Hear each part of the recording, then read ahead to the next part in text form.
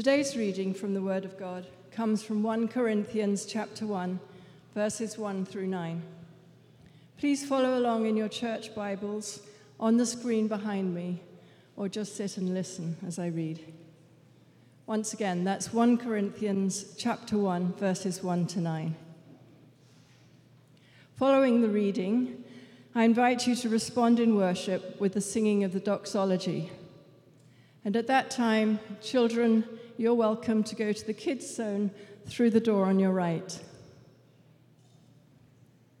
Hear the word of the Lord. Paul, called to be an apostle of Jesus Christ by the will of God, and our brother Sosthenes. To the church of God in Corinth, to those sanctified in Christ Jesus and called to be his holy people, together with all those everywhere who call on the name of our Lord Jesus Christ, their Lord and ours. Grace and peace to you from God our Father and the Lord Jesus Christ. I always thank my God for you because of his grace given you in Christ Jesus. For in him you have been enriched in every way with all kinds of speech and all knowledge, God thus confirming our testimony about Christ among you. Therefore, you do not lack any spiritual gift as you eagerly wait for our Lord Jesus Christ to be revealed. He will also keep you firm to the end, so that you will be blameless on the day of our Lord Jesus Christ. God is faithful, who has called you into fellowship with his Son, Jesus Christ, our Lord. This is the word of the Lord. Thanks be to God. Well, good morning, church. My name is Bryn. I'm one of the pastors here. I'm so glad to be worshiping with you this morning. So like we do every Sunday, we want to take a moment and just pause before the Lord, open ourselves up to what God wants to speak to us uniquely today, and just invite God to speak to us through the Word of God. And so I'll invite you to have a moment of quiet to do that, and then I will open us with a word of prayer after a minute.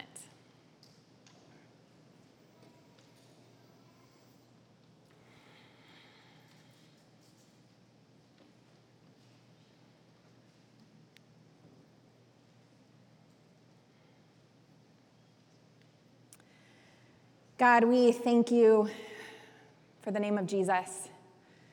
We thank you for everything that you have done in and through your Son, that we might be called saints, that we might be invited into the family of God. No matter what we've done or left undone, no matter who we are or who we aren't. We pray that you would teach us more and more about our identity in you today, and that out of that we would live and engage and interact with the world in redemptive and loving and holy ways. We love you. We pray these things in Jesus' name.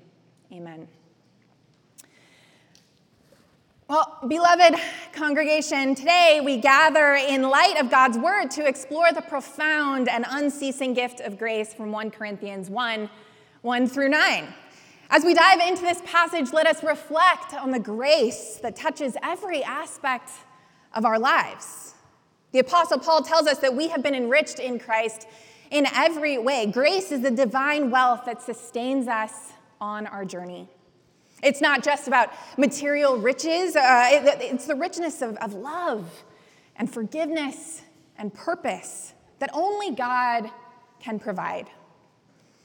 Grace is God's treasure chest opened to us. In conclusion, my dear friends, let us remember that grace is not some distant concept, but a living reality in our faith journey. And as we leave this sacred space today, may we carry with us the knowledge that we are cherished, forgiven, and loved, and called to be agents of grace in this world. Let us pray together. Gracious and loving God, we thank you for the gift of grace. May it dwell in our hearts, shaping us into vessels of your love and mercy. Amen.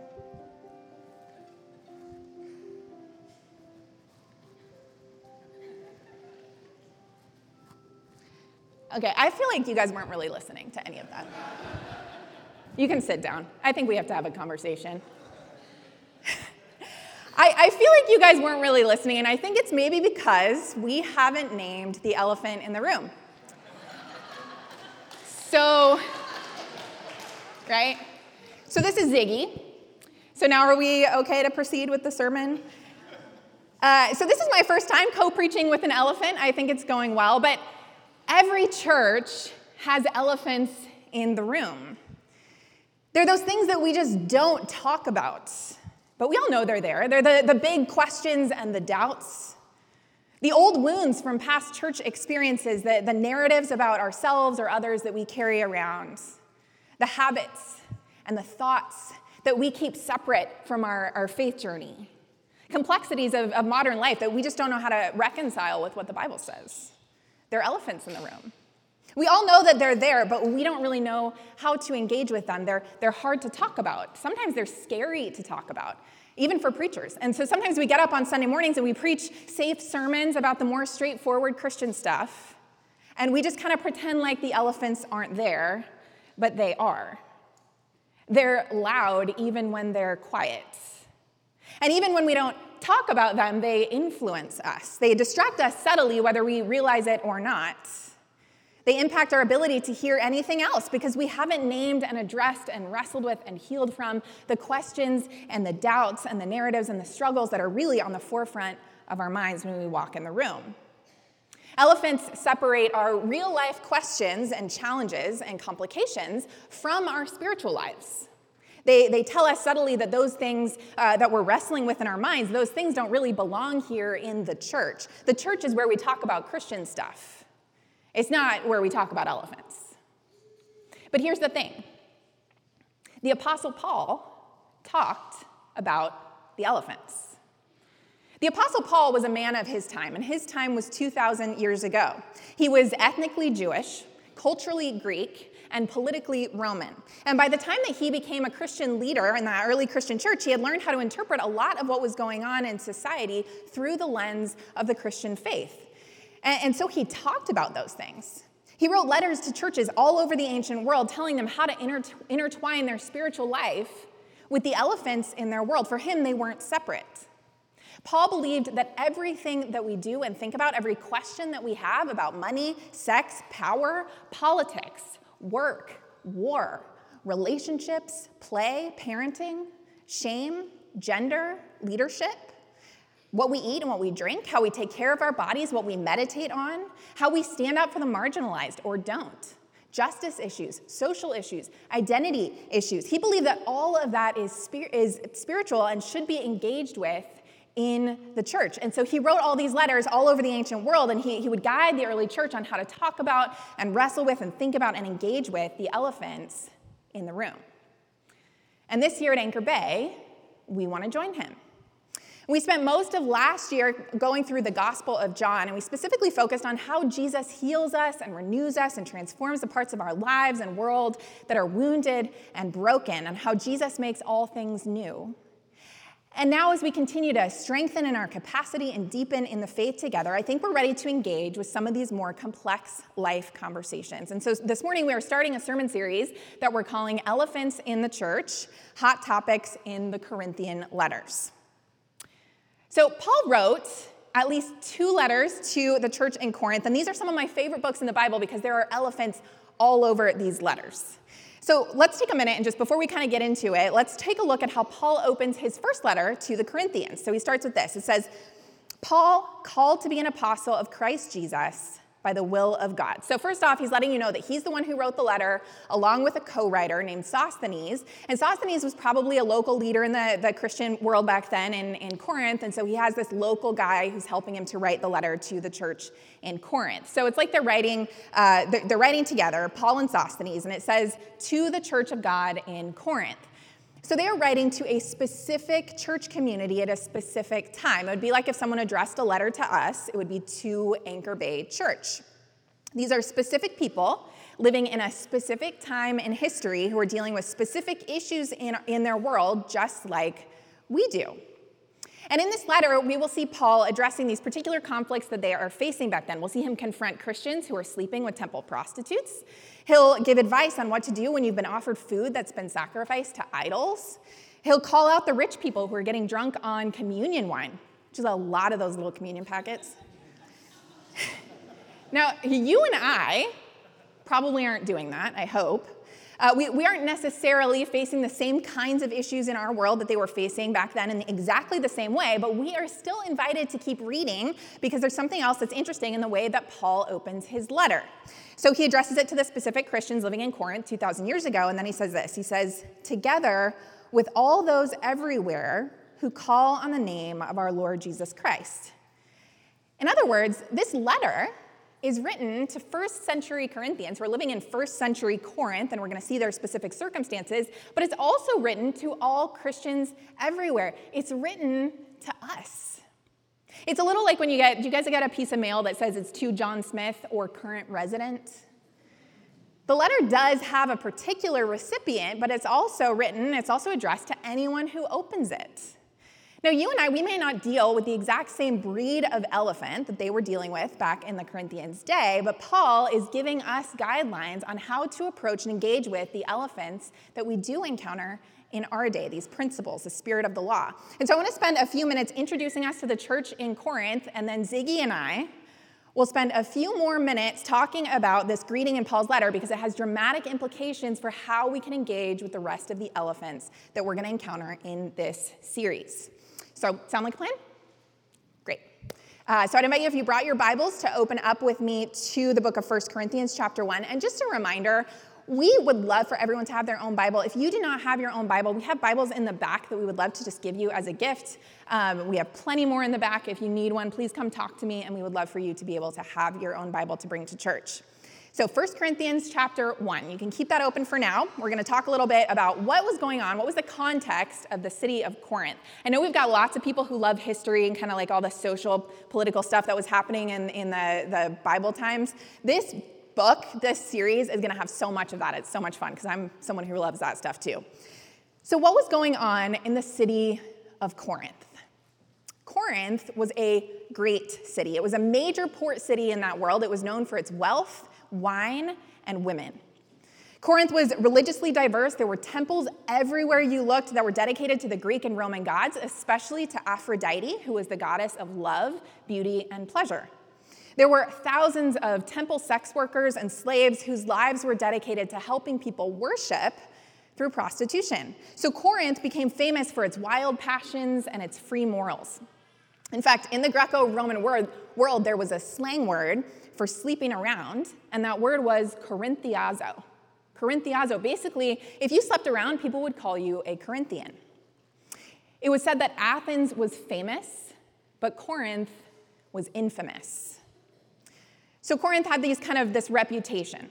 It was also very socioeconomically diverse. There were people of every socioeconomic situation, from slave to free, from rich to poor, and everything in between. It was a huge economic center because, remember, it was a port city, and so it became this connection point for all kinds of different trade routes in that world. So people could move there and they could become very wealthy.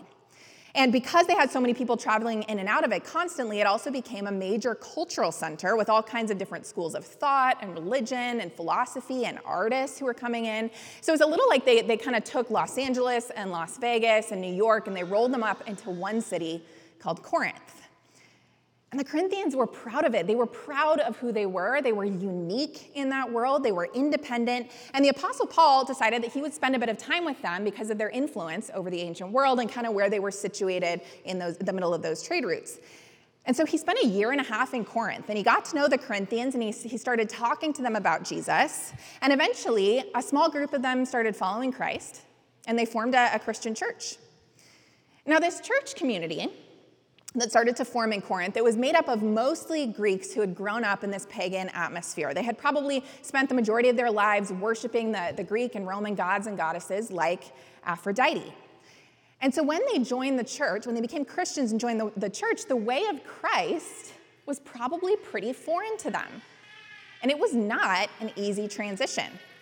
It's hard to change your entire way of life, especially when you're still living in the same house as before, in the same city as before, with all the same neighbors and pressures and values as before you were a Christian. Only now you're the weirdo who doesn't want to live that way anymore. It's really hard. It was hard to make that change. So eventually, after Paul had kind of moved on from Corinth and was talking in other cities, he starts getting these reports that things just aren't going that well in the church in Corinth. The people there were letting their old way of life, their old values and identities kind of seep into how they were interacting with each other and relating to each other as Christians, and they were straying from what Paul had taught them about the gospel of Jesus.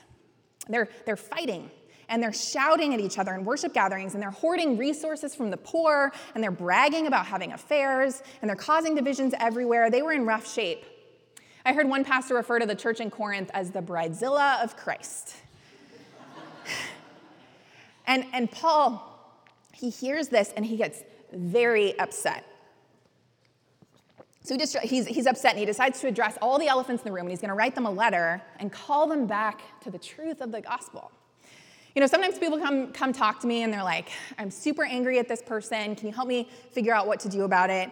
And we talk about how to work through their feelings. And in those conversations, I usually encourage them to start by just writing it all out in a letter that they aren't going to send. Like, get out all the feelings, win the argument, don't filter yourself, just get it all out of your system, write it out. And then, and this is important, don't send the letter. Paul sent the letter. I studied the Greek in 1 Corinthians, and there are poop emojis all over the place.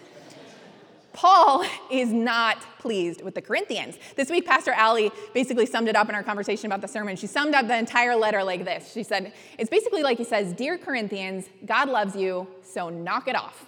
Love, Paul. And Paul's opening to this letter is my absolute favorite. I love how he opens this letter to the Corinthians. So usually when Paul is writing a letter to one of these ancient churches all over the world, he starts by telling them why they're so great. He says something that he's thankful for about them. So he tells the church in Rome that he's thankful for their faith. And he tells the church in Philippi that he's thankful for their partnership.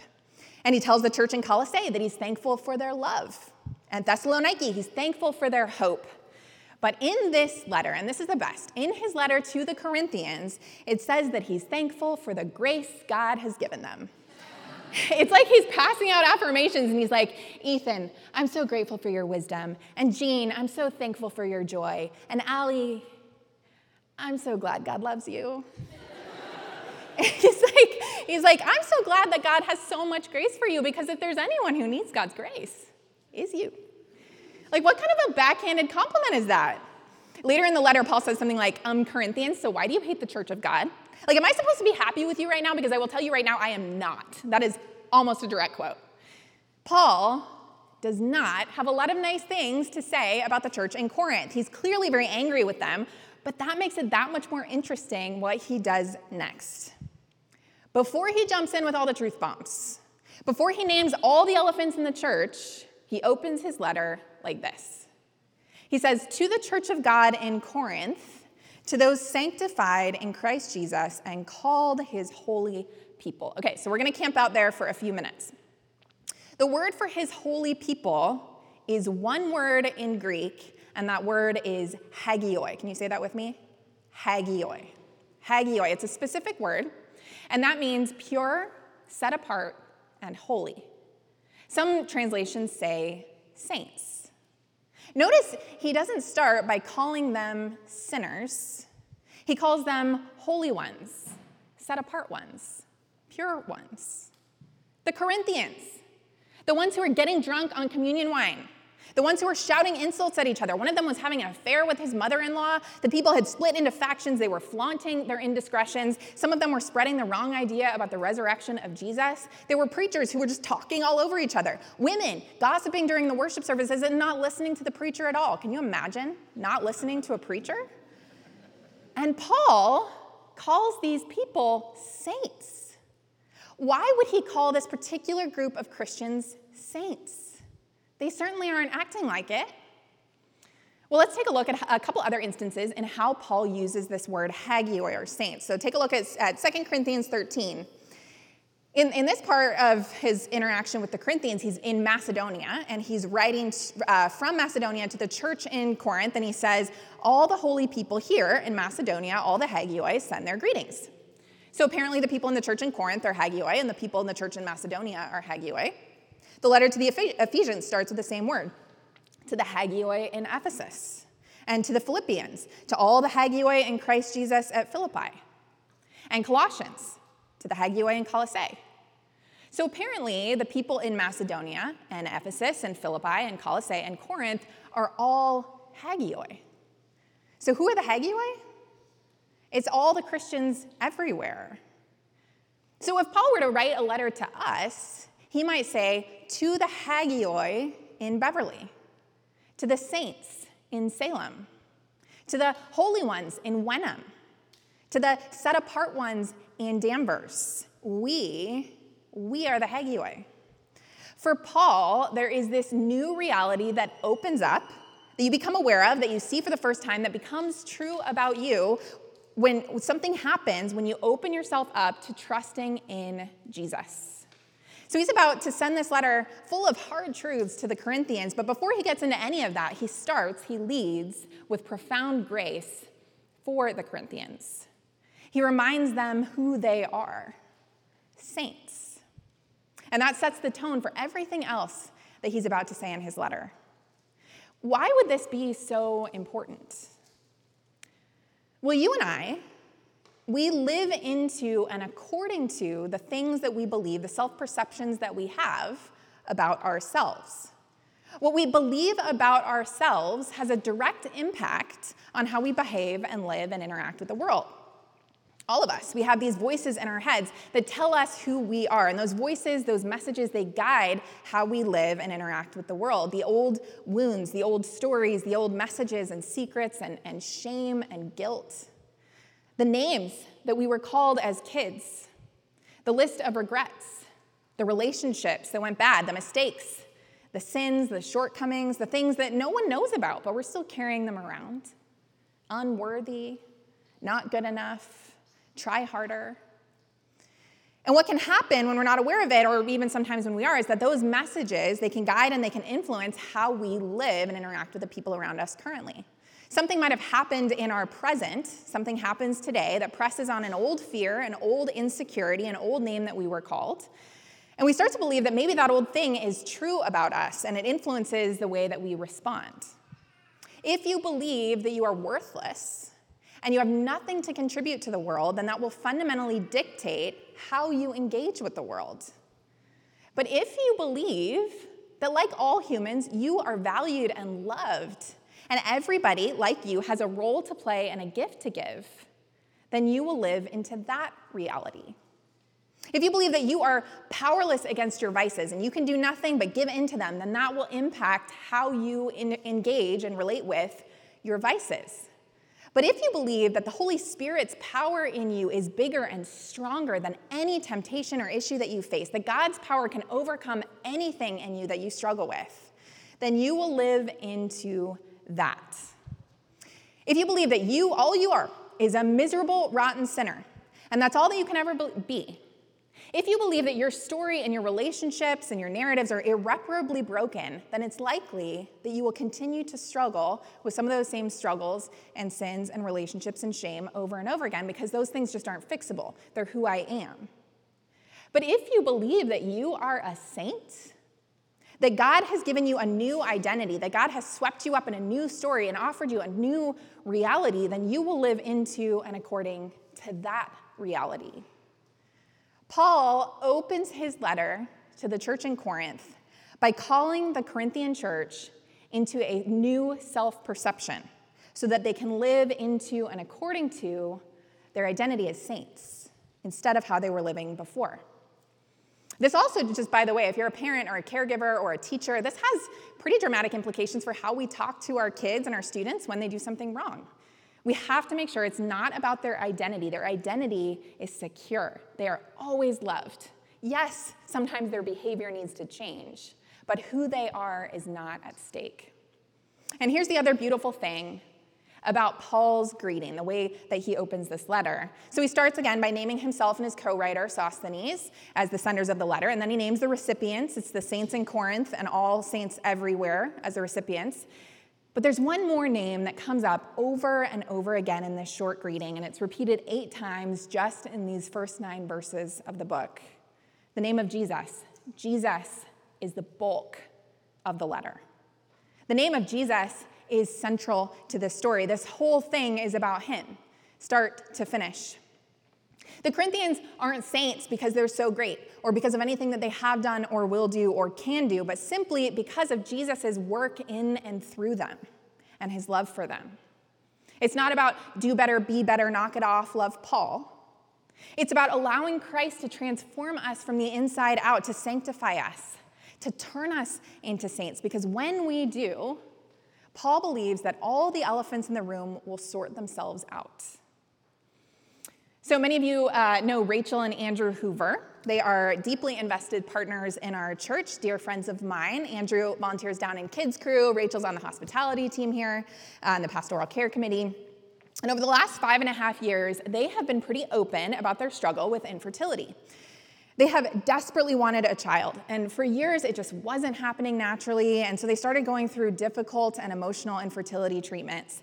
I remember a little over a year ago, Rachel and Andrew made up an excuse to pop over at our house, and they wanted to tell us with so much joy that one of the IVF rounds had finally taken and they were pregnant, and they were so excited. And then a week later, they came by again to tell us that they had miscarried, and round it went. Rachel and Andrew's journey has been hopeful at times, and it's been despairing at times. But 2 weeks ago today, Rachel gave birth to a beautiful little baby girl.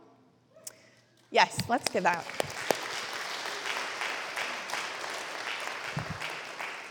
Isla Morgan. And I got to see the video from when they handed the baby to Rachel and Andrew for the first time, and it was just so beautiful. All Rachel could do was say, Andrew, we have Isla, we have Isla. Andrew, we have Isla.